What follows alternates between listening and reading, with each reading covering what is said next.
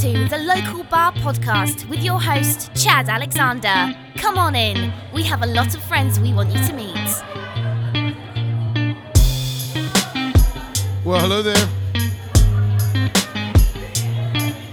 From beautiful downtown Columbia, South Carolina, looking right in the heart of Rosewood, this is the Local Bar. I'm your host, Chad Alexander, and of all the places you could be, you've decided to spend some time with us today. For that, we're incredibly grateful. How you doing? Local Bar can be found on iTunes, Spotify, iHeart, all the places you get your good podcast. If you want to follow us, we are on Facebook, Twitter, Instagram. Facebook and Twitter is Local Bar Media. Instagram, it's Chad Alexander Online. If you want to send us a message, do so by one of those platforms. It is a lot easier these days. Still trying to figure out some stuff we are doing with the website, working with the company on that. Not quite sure what we're going to do. So if you do want to reach me, hit me up at one of those places. And, got a lot of very positive comments from the last show. Really enjoyed having Kinsley on. If you haven't checked it out, if you've got an aging loved one that's or someone that you think in the next few years you may have to help them with some changes in their life, it is worth listening to that episode. There's great information in there. Was able to point a lot of people her way. Really glad to do that. Got a great interview this week. A friend of ours, fellow musician, someone I've played in a couple of bands with. Mr. Kevin Pettit from the band 48 Fables is coming on here in just a little bit, talk about their new album, Here You Go. It's a great album. It just came out last week. You can find it on the iTunes and Spotify and all that jazz. But you can also get it from their website. I believe it's 48fables.com. He talks about it on the internet here. But a little bit of stuff at the very top of the show here. Just kind of want to throw a couple things out. 48 Fables is playing at the Rhythm on the River gig this Saturday. If you are someone who is in Columbia, in and around the Columbia area, if you have not been to that is a wonderful venue. It's free. Kids are obviously very welcome. It's right over the bridge from downtown Columbia, right over the Gervais Street Bridge, right there to your left as you're going towards West Columbia. You can't miss it. Rhythm on the River, it's wonderful. They do the spring and the fall version. It's nice to have it back in the full flows of everything. It's beautiful. Right, it is right. The river is the backdrop to the amphitheater. It's gorgeous. It's very, very wonderful. Very underrated. Extremely wonderful venue to go to. So 48 Fables will be playing there this Saturday. There's a band opening up for them, but get there around 6 or 7. Get you a good seat. And I mention it because if you're going to the Rosewood Crawfish Festival this Saturday, there's some great bands that are playing. Cowboy Mouth is headlining it, if you remember them. I've seen them a couple times over the past couple of years. They are, if you've never seen them, they are one of those bands you have to see. No one can explain to you exactly what they do unless you've been to one of their shows. They are awesome.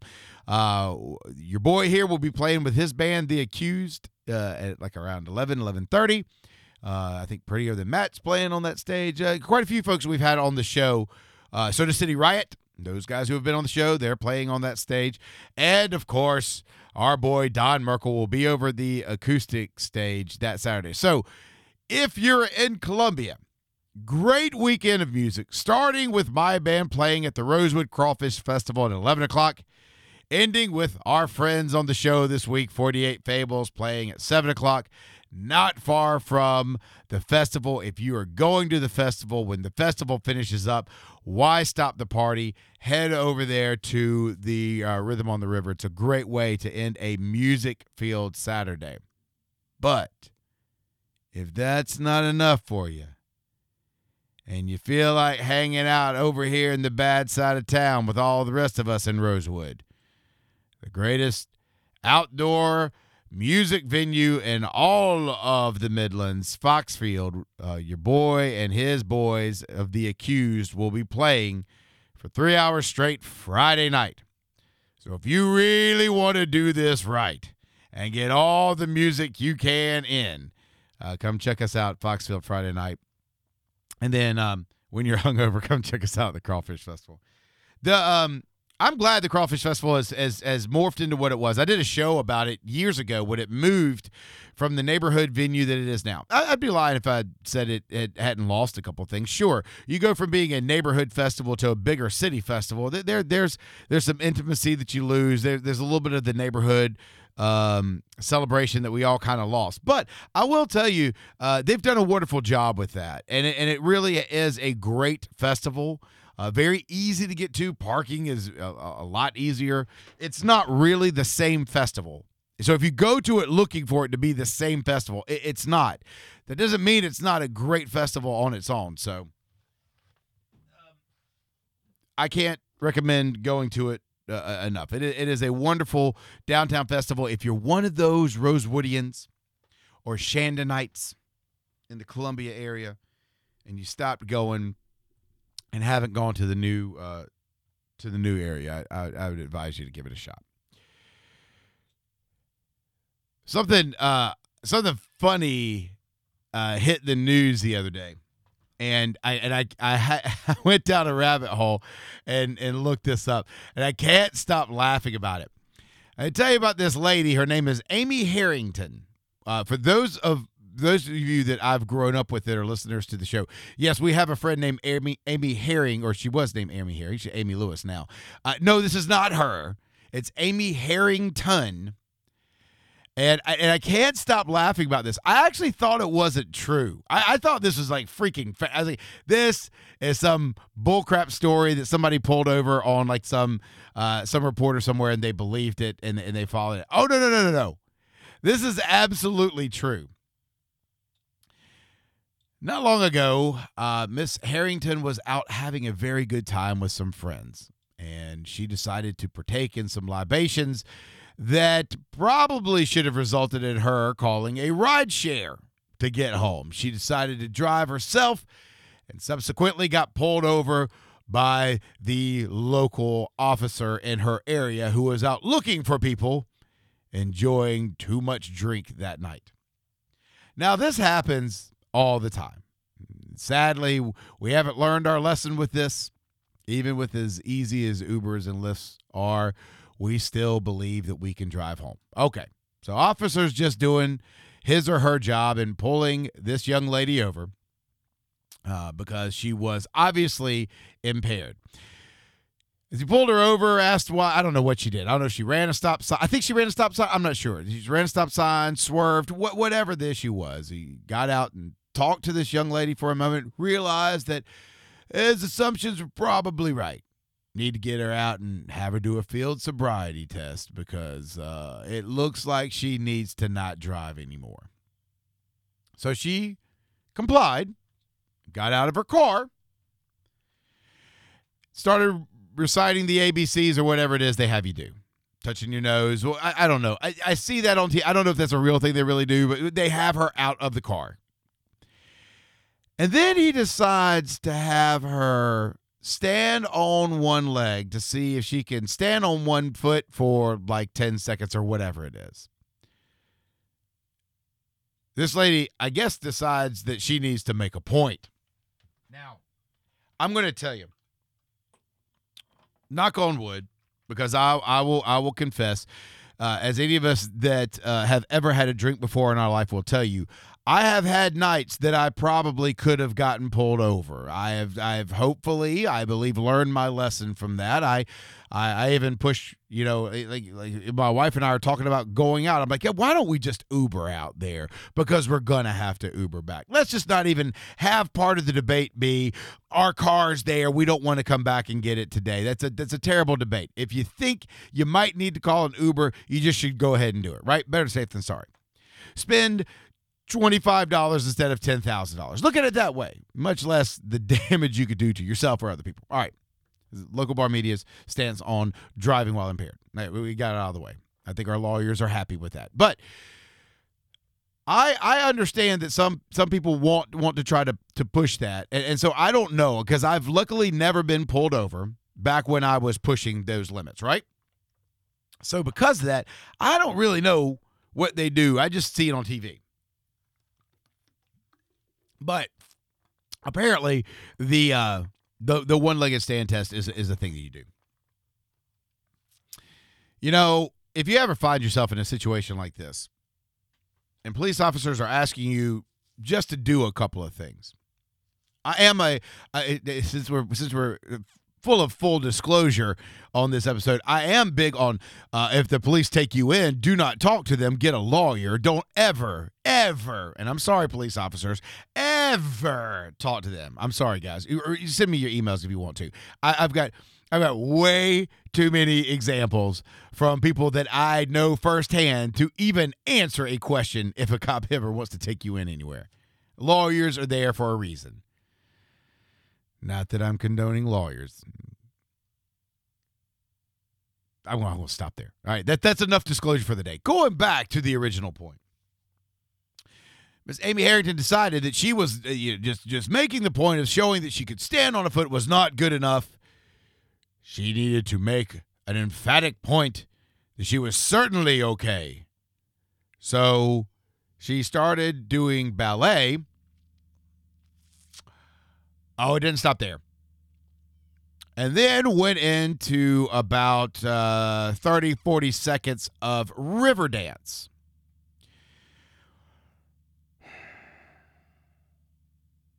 There's a spoiler here. Don't bother looking it up. She was arrested, a bunch of misdemeanors and stuff like that. She obviously did not make the point she thought she was going to make at that time. Pretty ridiculous when you look at this. I mean, that's just asinine to think that that's going to do any good. I mean, what you want to do is call less attention to yourself. But, when you've been drinking, that's not really the way that you think. And it went downhill.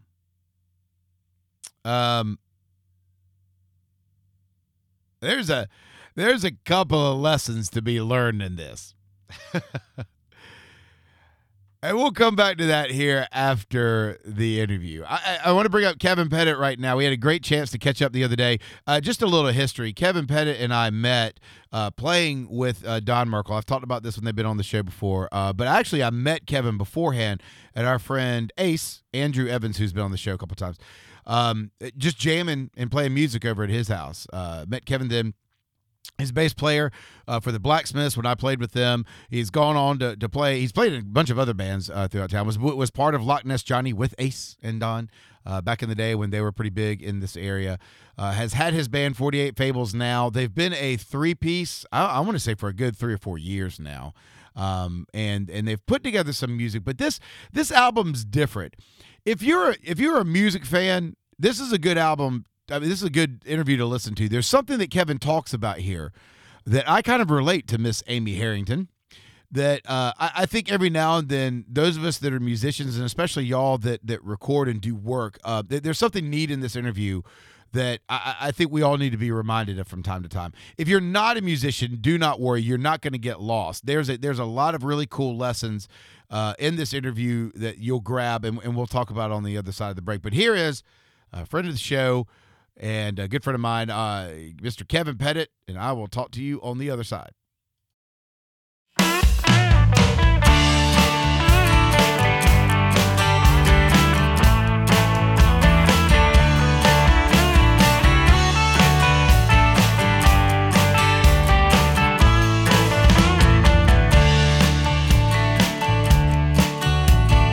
Wish I could still feel the sun like I did when I was young. I guess time and age lie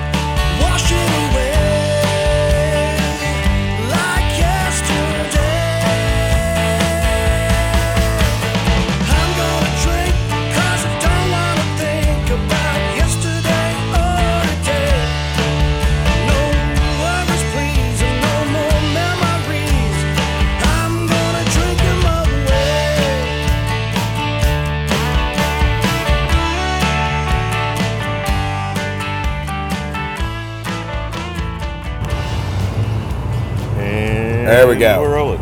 Well, with me this week on location is a guy who is no stranger to the show and been around for a while. Has been somebody who I've gotten the chance to play music with, but lately and more enjoyably, because he doesn't have me in his band, I've gotten to listen to some of the good stuff that he does. This with me is Mr. Kevin Pettit from 48 Fables. Kevin, how you doing, man? I'm doing all right. It's good to see you, man. You looking good? Yeah. Good Yeah. to see you. So You you guys you've been on the show before, and you've been on the show by yourself a long time ago at the very beginning, the first iteration of 48 Fables. You were on with the band when y'all were your three-piece that you are currently now.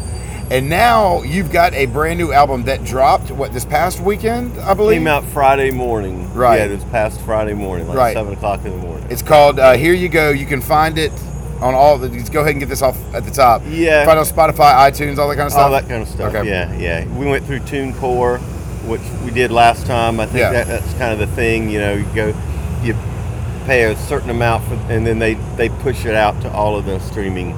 Oh, they do? Okay. Yeah. TuneCore? I don't know about TuneCore. that. I don't know about that. What's it? So let me ask you a question. You've been with bands. You've made Wait albums. a minute, you gonna ask me a question? Yeah, I'm going to ask you a question. You've been with bands. You've been made albums during the past. I don't know. You're 70 years old now. So Yeah. over the past 7 decades, what's it like producing an album now? I mean, I know the reach seems to be there, but is it confusing finding the ways to get your albums out, or is it easier than I think? So your question is more not about making the album, but like after you record it, what Distributing you it. do with it. Yeah. Yeah.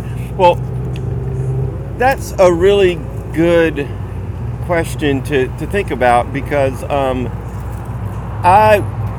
we kind of had our minds changed a bit. We recorded this one in Marietta with an old buddy of mine, Johnny Daly. I used to play with him when I lived in Atlanta, and he's played with tons of people, and they all know him there. And he made the point that whenever you get through, you need to have a hard copy. Like if MP3s are, like if your music is only released on Spotify or something with streaming, that's kind of in the ether. You don't have like an actual album that you could hold on to. Like if the internet went down, you wouldn't have the music, right? So it's kind of a throwback thing. I mean, and so it was the cheapest alternative to, we only bought like 50 CDs because God knows I've got so many CDs. With the different bands that are still like in my shed and stuff like that. So that way we just kept the cost really low, and hell, if we sell I think 30 CDs, we pay for cost of the CDs and the stickers. Oh, really? We're selling them for $10. You get a CD and you get a sticker. So we've already sold 5. I like that idea. It's a very doomsday prepper kind of approach towards music. But I think I can kind of see some other things about that too. There's something about it, and maybe it's just a generational thing with us, but there is something about physically having, hey, here's an album that I did. And not just, I'm a guy who does this show on the internet. I don't have a copy of anything that I do. It sometimes feels very intangible to me. Just with that too. So I completely get where you're coming from. What this album, I've heard the songs on this album. I know a lot of them because we've played some gigs together. And you write all the songs on this album? I didn't write one of them. Okay, but you generally will write the songs, right? All right. Well, now on the album, we discussed this. All 3 of us get equal credit. Okay. Whenever you go through TuneCore and you fill out the songwriter and all that kind of stuff, all the credits, I list myself, Chris Howard, Kevin Brewer as the songwriters because really how it came, I couldn't do this on my own, okay? And I feel like the songs are just as much theirs as they are mine. I came up with the melody, the chords, the rhythm basically for it, and then I would bring it to the guys and we'd play it, and then if it was something that we wanted to work on, then they would take off. Sometimes I would get together with Chris first and he would work on he's such a good guitar player, he could add all the guitar things that I couldn't, and he could come up with different things that I wouldn't think about and arranging and everything, and then we bring that to Brewer, and that guy just finishes it. You know, it's like he puts down that rhythm, whatever that rhythm is, or he'll say, all right, we can do it A, B, or C, these two different rhythms, and he'll play those, maybe what he hears, or all right, speed it up, slow it down, whatever it might be, and he pretty much always comes up with the beginning, he comes up with the ends. Arrangement wise, Kevin is the arranger, so I wrote the lyrics, and initially they were mine, but if I didn't do this album with those two guys, it would not be that album. It would not. Yeah, it would be something completely different. Tell me if I'm wrong. I think you and I've talked about this before, but you wrote like the Ghost of Michael Lanigan a long time ago, right? Like that was one from like a long time ago. That was a weird one. Like when we decided to go as a 3-piece, and Kevin and I kind of took it on ourselves to start writing. I was like, well, I've done a bit of writing before, but it's been a long time, so I needed to kind of kickstart things, I guess. And then I remembered this song I'd written back in the early days of Loch Ness Johnny. I was just in the throes of Irish music, and I came up with this song, and I really liked it. It was like it's a ballad, it's a story. It's a death ballad type thing. And anyway, so, and then it never went anywhere. I mean, with Donald writing and everything, we didn't need, and I don't know, maybe I didn't even have the balls to bring it up. I don't know. But anyway, we never used it, and then I just kind of forgot about it. And then a couple of years ago, I think I was cleaning something out, like a desk, maybe at my school. I was changing rooms. And I found some of the lyrics. Not all of them, but some of them. I'd completely forgotten about this song, And so over the course of, I swear, it took like 2 weeks.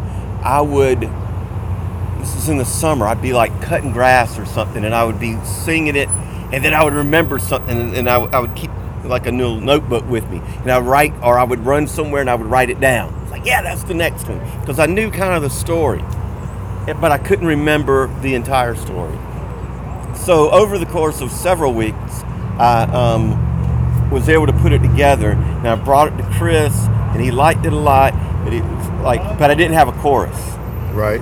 And I messed around for another couple weeks with a couple of different things, and then finally the chorus came to me, and it worked fine. It worked from there. Yeah, and then it just all fell together, and then you bring Brewer in there. He adds the beat and has some different, and actually we've even changed the arrangements of that. We changed the arrangement of that right before we went and recorded, so just a little bit.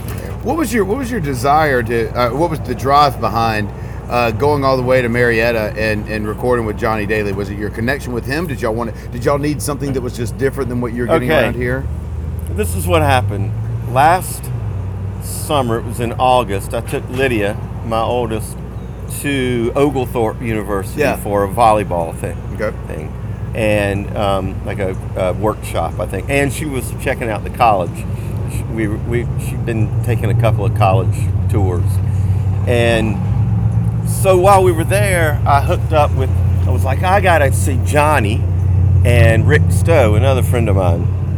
Well, I got in touch with them like months before, said, I'm coming to Atlanta, let's get together. So it was the last day we were there. Lydia and I met Johnny at a restaurant. He picked it out. He's also vegan. And Jessica and Lydia are both vegans. So we went to this restaurant together, and I hadn't seen him since I moved there I moved there in 96, and he was a big influence to me. I mean, you don't know, this guy turned down playing with the Black Crowes. Rich called him, Rich Robinson, I guess, called him up after he did some work for him, and Johnny, he doesn't like talking about all this stuff, but anyway, he had known the brothers for a while, and blah, blah, blah. He went and he did some slide guitar work for them for their new album, and they immediately called him the next day and said, man, you got to quit playing with these other people. He was playing with Michelle Malone and some other people, and he was very derogatory about these other people. He was like, they're not going anywhere. We're about to be huge. We could just sign with this big, company, and, we're going to be, well, and then he was right, they were. But Johnny was like, fuck you, and hung up on him. Really? Like, you don't talk about my like friends that? like that, Yeah. But, he played with tons of people. They all know him. And he's just like this guru, man. He was so good. So, anyway, we're sitting there in the restaurant, and he was asking me what I was doing. Because he kind of keeps up with me, via Facebook a little bit. He's not on there much, but he knew I was still playing. And we've texted back and forth over the years. And he said, man, you ought to come and record at my studio. And, I'm thinking, yeah, right. He goes, no, really, I've just redesigned it. He had a tree fall in his house, and he had rebuilt everything. And he says, I won't charge you anything. Just come, you just got to find a place to stay. I was like, wow, Johnny, right, man, or if you're serious, don't say that, because I'm looking for a place to record. And I didn't really want to record in Columbia anymore. I've done it so much. I was looking for something different. I was looking for someone who would also be our producer, not just someone to twiddle the knobs. So here's this musical hero of mine asking us to come bring the band, and he will record for free, pro bono. Said, anyway. So we worked out a date. We went there, and Kevin and Chris, absolutely just loved it. The whole experience was fantastic, and he really worked us hard, extremely hard. But we spent, we had played Allendale on Wednesday, spent the night. At the, at the Allendale Green? Like way in the middle of nowhere? Dude, we played that on Wednesday. The drive from Charleston to Atlanta is awful anyway. Starting in Allendale. I think we were on the road for like 7 hours. Longer, because then we stopped in Augusta. Kevin used to live in Augusta, and we had lunch there and did some shopping and, messing around. And then we ended up going, and then we had a Airbnb in Marietta, wasn't too far from his house. So anyway, we knocked out over that 2 days, I guess. About 2 days, we recorded all the rhythm tracks, got all that done, and then we came back about about a month later. Yeah, we came back at the end of January and knocked out the rest of it. And just, man, but we had been practicing those songs over and over, just the pre-production. Like, I didn't want to go in and, mess around with Johnny. I wanted him to know how serious we were. Yeah. And we had all our parts worked out. But he, after hearing us, he was like, he really wanted to do it old school. And he said, do y'all want to do a click? And he talked about, the positives and negatives. And we were like, what?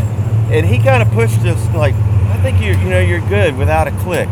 So, let's, if it gets to be, let's try a few. And, so we did the whole thing without a click. And he doesn't even entertain the idea of auto-tune. He doesn't do that. I guess he said that he could, but he'd rather not. He's like, dude, you can sing it, just sing it. Yeah. You know, it was like, if you don't get it right, you go back and Try sing it again. Yeah, there's no cheating. He was really hard on us like that. Let me go into this. You brought up something, and I think, keep in mind, a lot of people that listen to the show aren't musicians or anything. You talked about the desire and the need, kind of, to go and record somewhere else.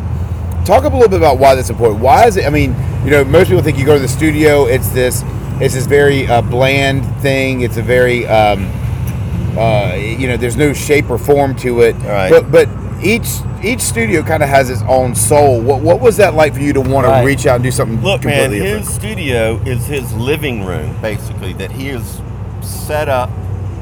There's no sound room, like he's there with us. Right.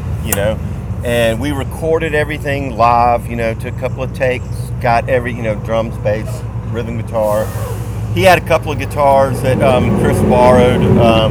We wanted to get away, we're away, just the three of us. We had this cool little Airbnb house, so we would get up in the morning, go down there, we'd cook breakfast, we'd go down there, spend all day at Johnny's, and we'd all go out to eat somewhere, and then we would go back and open up a bottle of bourbon and beer, and then we would sit there on this little couch we had, the three of us, and it was whenever that Beatles documentary special came out. Yeah.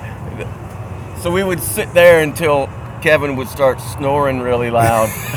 We would go to our separate rooms. Love it. Yeah. So it was great. You leave everything behind. You're just there as a band to record. And we got along great. I mean, the three of us, there was no arguments or anything like that. And got along great with Johnny. And Johnny has a different way of recording. I never recorded with someone. He just has such a ear for detail and what he wants. And he has so many different ideas. Like, if you listen to all the different guitar tones he got from Chris, and we went in kind of thinking we were going to have like one electric guitar tone. But he was like, nah, man, especially with three-piece, you're going to need some more. Okay. So he had, what's he got? This great big Gretsch that he played on one. He had this 1950-something acoustic that he plays on the ship at the end. It's beautiful. But most of it he played with his Gibson SG. But, different tonalities and everything. He did all kinds of different stuff. He put he used a different kind of a tone on my bass. He put like a little bit of distortion on it. All right. Just a little bit, fatten it up, kind of got that, what's his name, Dusty from ZZ Top. Yeah. That tone, and I just loved it. And I asked him about it, and he actually, right after I got home, was like, I've got to have that tone. So he recommended this pedal that I got. So I bought that like immediately, and I'm telling you, it's a Sans amp, and it sounds freaking amazing. I love it. But we just wanted to get away, a whole different kind of a place. We ended up spending about the same amount of money as you would like if you were to go to Archer or Jam Room or somewhere. But we ended up spending that money on gas, Airbnb, food. Actually, we brought a lot of food with us because we had a kitchen. So we did a lot of cooking. Kevin and I took turns cooking. But it was completely worth it. The next time we're going back there. That's going to be where we record. And also, it's something that you can't get. I was telling Jessica, if you have the opportunity to go to Atlanta and record with somebody like Johnny D, because you know him and you have that opportunity, you'd be crazy not to do it. Yeah. What do you think something like an experience like that will do for the band moving forward? I mean, if you just had to guess, does it help? I mean, does that help you kind of work together a different way, you think? Was there something you saw in the way y'all work together there that you've never really seen in this band that you've been with for years? I don't know, man. We've always, the three of us, since we committed to this three-piece thing, we have our personalities work pretty well together, and we push each other, and we have similar ideas. Like, we didn't go into it. Okay, there are people that we all know that maybe they've been into Americana type rock music or whatever for a long time, but then whenever their albums come out, it doesn't sound anything like that. It's like complete departure. Well, that's what we like. We like loud guitars. We like, kicking rhythms and everything. We like harmonies, and we like a good, catchy song that people can sing along to. Yeah. And that's what we did. We didn't go in there to be experimental. We went in there after rehearsing those songs the way we wanted them for close to a year, and that's what we did. We wanted to make a good rock album that sounds like something that it could have been recorded in the 70s. What's your favorite thing about this album? I like the overall sound of it. It's you don't get bored because the songs do sound different. They have different. The songs themselves innately sound different, but the tones that he got on the guitars and the drums and bass, and also there's Kevin sings 5 and I sing 5. So you got 2 different lead vocals going on. There's good interplay with the harmonies, but overall, that's the kind of music I like. This rockin' Americana. Some of it sounds pretty country, but not overly. Nothing is too aggressive, I guess, but it's definitely a rock album, you know. And I like that sound. I like that kind of. Now y'all are coming. So speaking of your sound, anytime we've played with y'all sound fantastic live. You're not someone who what you do in the studio gets lost when y'all are live. Y'all are fantastic live. As a matter of fact, I think you should think about it. If you could ever cut a live album, I would do it. You guys have got Stillwater Tap Room coming up. Is that this weekend? That was this past weekend. Yeah, that was Friday. How'd that go? It went well. It was great to be back there. That stage is built for you because you're a 3-piece, because it's not bigger for anybody else. Chris was saying, man, this is the most room I've ever had up here.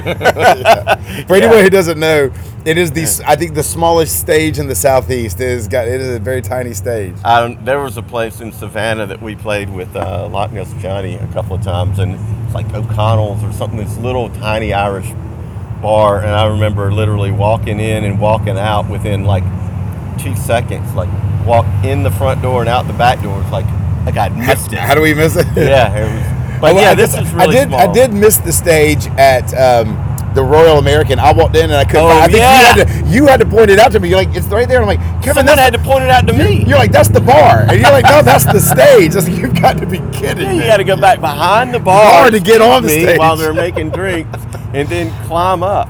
Yeah, and you have to hand your cabinets up over. And it's way tall too. It's like ridiculously tall. It's a weird stage. But y'all do y'all have any live shows coming up?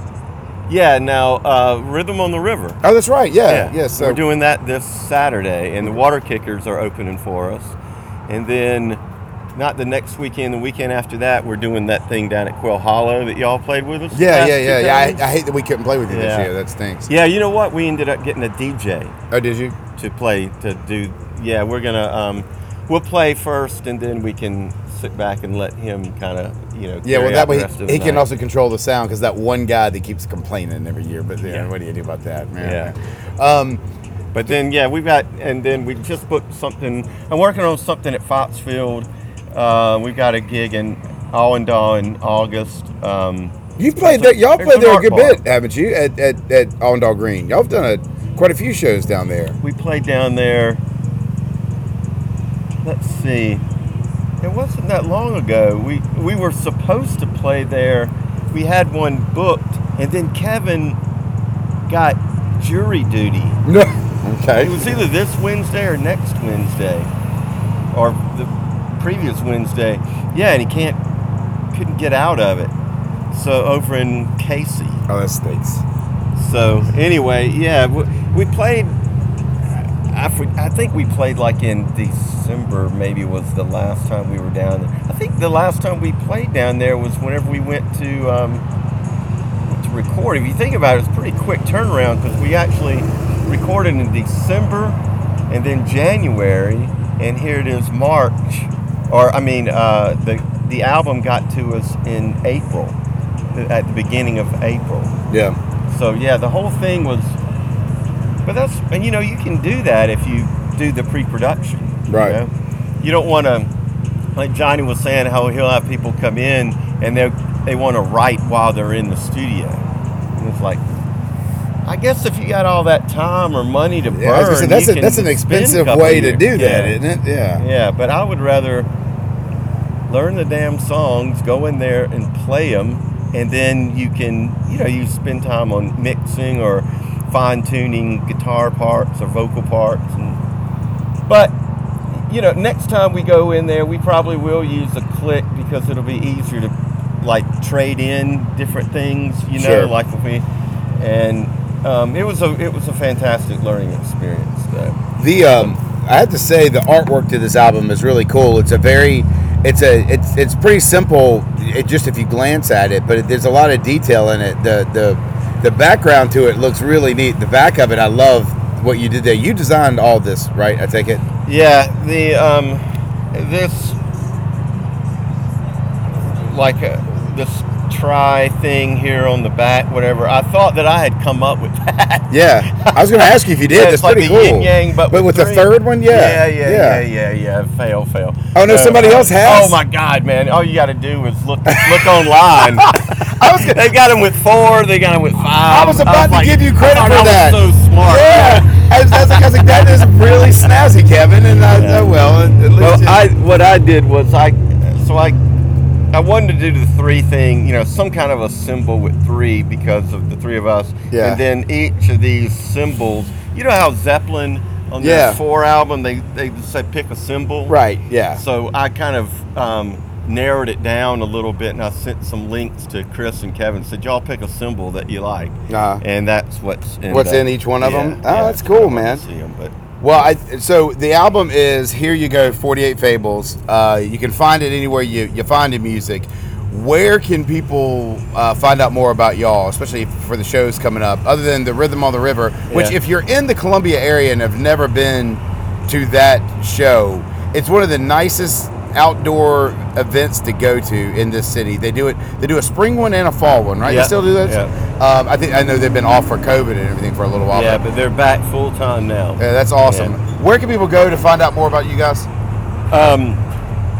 Well, there's Facebook, 48 Fables on Facebook. There's The Real 48 Fables on Instagram.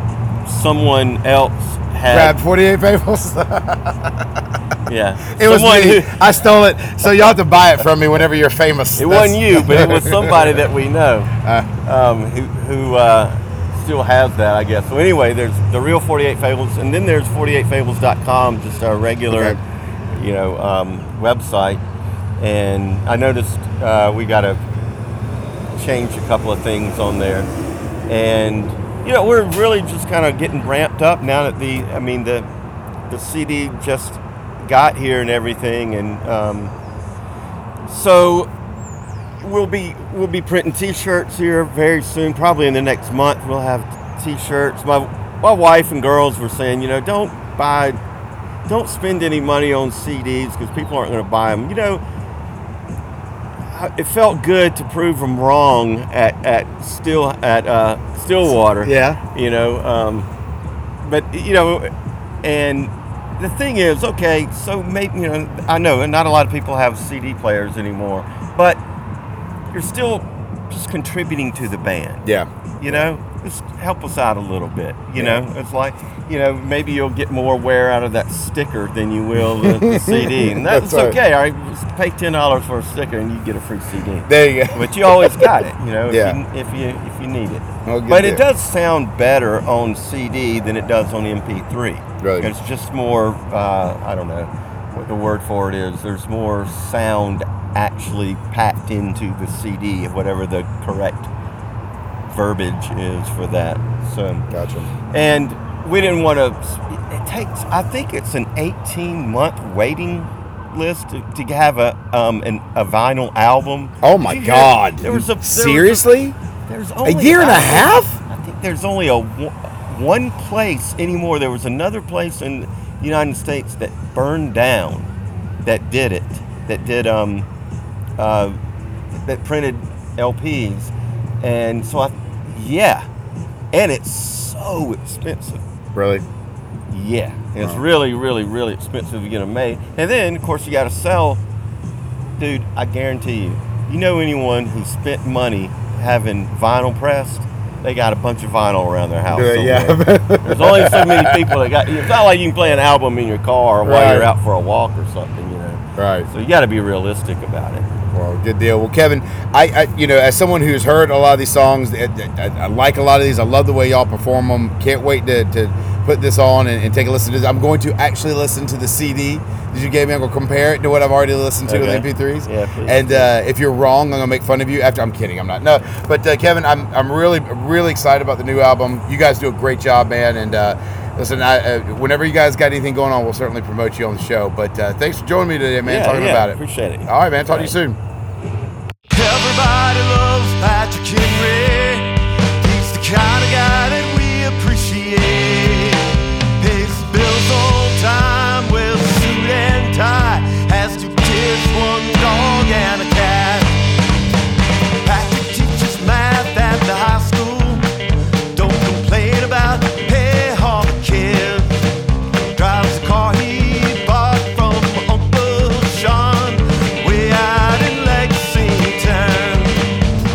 No one knows Patrick Henry, and everyone knows his name. See him at the church come Sunday, when his mind is all been aflame.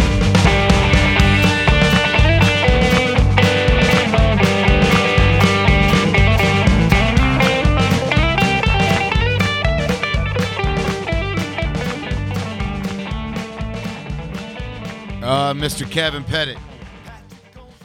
So glad he's able to spend some time with us today or this week. It's good to be able to talk to him and get into that discussion about music.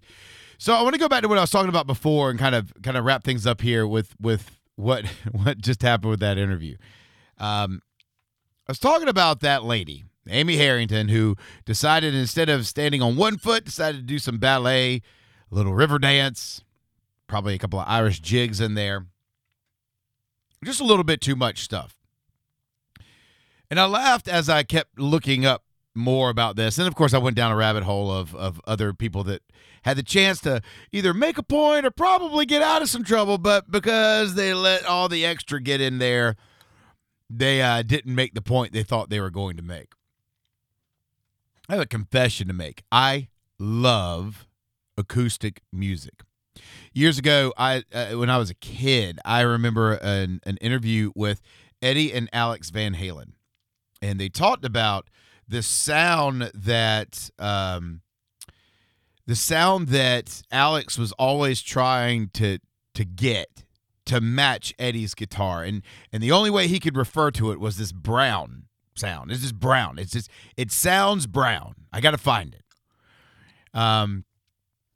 I've always felt that way about acoustic music, especially when MTV Unplugged came out and you had all these bands when we had just we'd kind of come out of the electronic phase. We were in with all the hair bands and all the massive stadium tours, and we were getting into grunge and all that, and then MTV Unplugged comes in the midst of all that. And it's why you have this huge meeting of all these different roads of music. This one form seemed to kind of take a step forward that had been put in the back a little bit. Now, what's funny about that is that's generally how everybody wrote music. Still to this day. I mean, most people start out on an acoustic guitar or sitting at a piano or something like that, or something that's very, very individual, and all the wrong notes and all the out of tune and all the wrong pitches in your voice when you're singing kind of come out.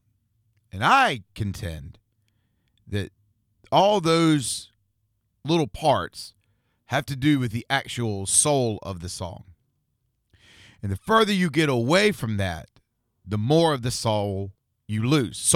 Excuse me. Professional podcaster here gets all of his words right.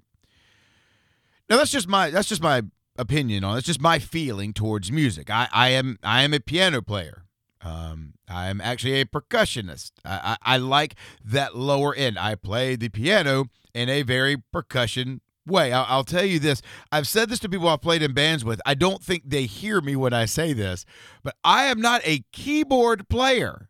I do it in the cover band that I'm in that you'll see Friday and Saturday if you come out. I play keyboard stuff. I don't really care for that. I do it because we're a cover band and the songs we're playing have keyboard parts in it. If I had my druthers, I would be sitting at a slightly out-of-tune piano playing on the lower half because I play in a different way.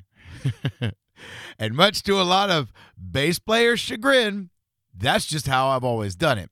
When I was at my happiest, when I was writing music with folks that played string instruments and percussion, and we played lower end stuff like that was what the soul of all the music I wrote was for. So I understand that I've got more of a desire for that end of things. It's where my ear is. It's actually I actually don't really. I have a hard time singing. I actually sing in a baritone voice, not in the crap I try to do on stage. But we all have a good time, and it's good to scream every now and then. I say all that because I think it's important to realize in this day and age of what we do to audiophiles that there is something that gets lost when we try to do too much. Kevin talked a little bit about going into a studio and it not being so produced. Yes, you can hear imperfections in voices that way. Yes, the guitar may not sound as crisp or as clean. But I think the bands that play live, that know they play live, they play well live, aren't that afraid of it. There's a story about the band Aerosmith. You've heard of them. They've been around for decades. And Aerosmith's a funny band. There are people that can't stand them. There are people that love them. But what's very strange about Aerosmith is they really have kind of transcended a few decades with their music. Whether you like them or not, you actually have a favorite Aerosmith song. You just might not know it. One of the interesting things about that band is when they were in the 70s, they were playing a lot of clubs. That's just what you do. It's how we used to do it. We used to not be the club of YouTube. It was just going around playing clubs. And they had this sound that sounded great live. But when they were going into studios, for some reason, something was getting lost. And there was a producer one time that had this idea. So he brought the band in, and he told them, all right, guys, before you guys start to work and when we go through everything, how about all y'all just set the band up, and let's play. And play and practice, not like you're going to break stuff down. Play like you're playing in front of a group of people. Play like you're playing a gig. Even set the stage up that way. Don't look at each other. So they went through all this. They even got a couple of folks to come in off the street and sit there so Aerosmith could play to them. Producer left, and the boys from Boston got playing, and then when they were done, the producers came in and said, hey, we were having some problems with some electronic equipment. Will y'all run through that again? How about do these 4 songs again? Just play it like you're playing a freaking set, and we're going to see if we're going to use it to kind of test out this stuff. We got this brand new equipment you're gonna love when we do it. So they played it. Came back in a few minutes later, had some other excuse. They played a few more songs. About the 4th or 5th time, Steven Tyler, who is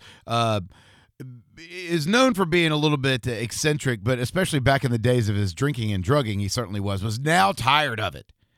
He's like, guys, I'm not going to waste my voice anymore.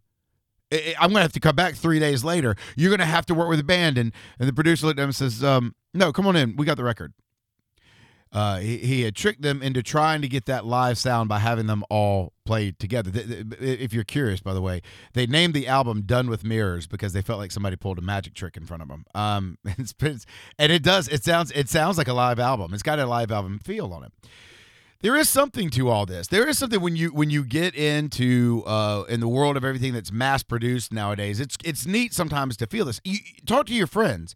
People say all the time, "I love live music." You know why you love live music? Because you're hearing music, you're seeing it. My wife is not a musician, but she is a music lover. I almost said she's a musician lover. She probably has been, but she is now with me, sure. But she loves music. But if you ask her, what is her favorite thing about music? And she'll tell you it's watching people who are passionate about what they're singing perform. You don't get that from the television. You don't get it from the stereo in your car. There's something about not overdoing something to the point of what you think may be perfection, or you think may sell, or may be here. You can chase those things, and those are admirable aspirations to have. You know, one of the things I've gotten into a debate one time with someone who asked me why I don't write music anymore. And it was because it got to the point that I got so scared that I would start writing music that other people wanted to buy instead of writing the music that I want to. I still do write music. I'll admit to you that I've got this weird creative block to where I don't want to put it out there in the world. There's a part of me that kind of likes to keep it for me. One of these days I'll probably do something here or there, or maybe pass something along to a friend of mine. But I never wanted to do that. I never wanted to chase that down because I'm not going to make music as a musician. So there's no reason for me to do that. But I didn't ever want to lose the soul of what I have. And I'm not saying that every musician that is famous has done that. Some of them have just figured it out. But I worry about that. I'm impressed that Kevin and the boys from 48 Fables went into the studio with that idea of, I want it to be what it is. Kevin and I sat at a Starbucks beside one of the busiest roads in Lexington. Do you think I was going to try to edit that crap out of the back of it? Heck no. That's two guys sitting around having a conversation the way people do outside of a coffee shop, with horns and all. We've lost that. We've gotten into the idea of having a Zoom call where you have to have an AI generated background behind you because the wall of your house isn't good enough. The kitchen table you're sitting at doesn't work. We have music that is auto-tuned the crap out of it. That some of it's great music, but very well should have just been written by a computer. And yes, I understand that this sounds very old man of me, but take it outside of the music realm and think about your life. How mass-produced is your life? How much do you try to rid of your life of all the imperfections? How much do you try to take away anything that could be perceived as a mistake? I say it all the time. People will ask me what my favorite shows that I've ever done in the 7 years I've done this podcast. And I will tell them what they are. And my favorite shows are never anybody else's favorite shows. They're not.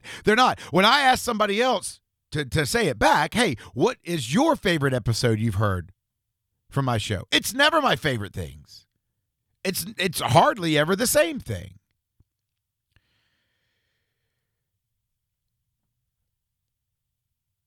I'm not saying music producers are the devil. But when we try to produce our life, when we look at everybody's Facebook page as what to strive to have ours look like,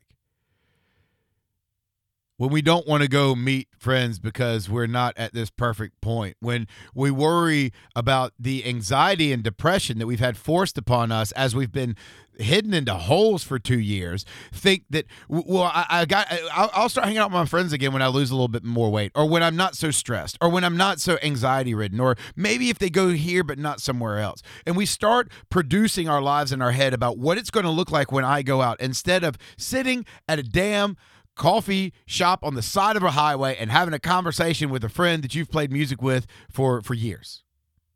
Why miss out on that? Where are you in your life with your production company? Are you auto-tuning every single thing you do? Maybe it's time to call up the folks from Unplugged and sit there and have an acoustic set. Maybe it's time to do something where you don't feel as filtered.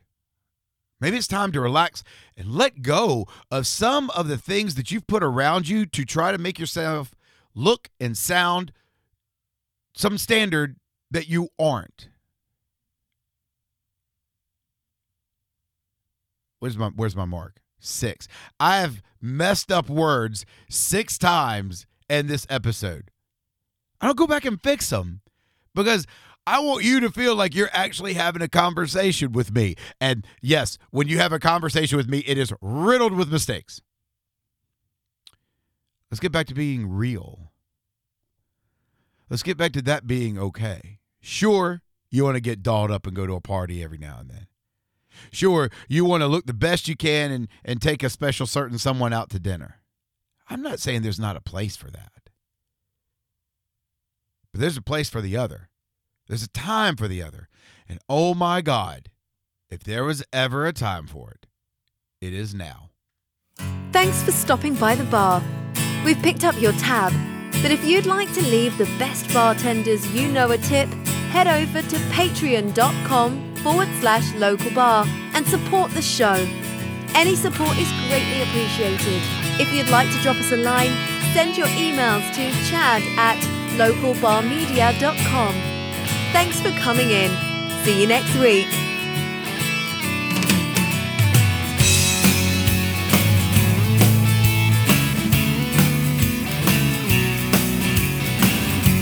This podcast is part of a Local Bar Media. For this and other shows, visit localbarmedia.com. I know you better than you think you know yourself. You're not so different.